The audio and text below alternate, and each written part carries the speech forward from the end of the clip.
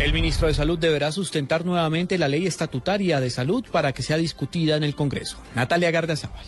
Para el próximo 24 de marzo fue citado el ministro de Salud Alejandro Gaviria en el Congreso con el fin de discutir y rehacer el texto de la ley estatutaria de salud luego de que la Corte hiciera unos ajustes al texto aprobado en el Congreso. Según explicó el jefe de la cartera de salud, la Corte no solo realizó unos ajustes a la ley, sino que la declaró parcialmente constitucional, por lo que según Gaviria, el procedimiento legal es que el texto regrese al Congreso y sea discutido con la presencia del ministro del ramo, en este caso él. El ministro, mediante un comunicado, reiteró la intención del Gobierno Nacional de sancionar la ley estatutaria de salud que convierte a la salud en un derecho fundamental. Natalia Gardiazabal, Blue Radio.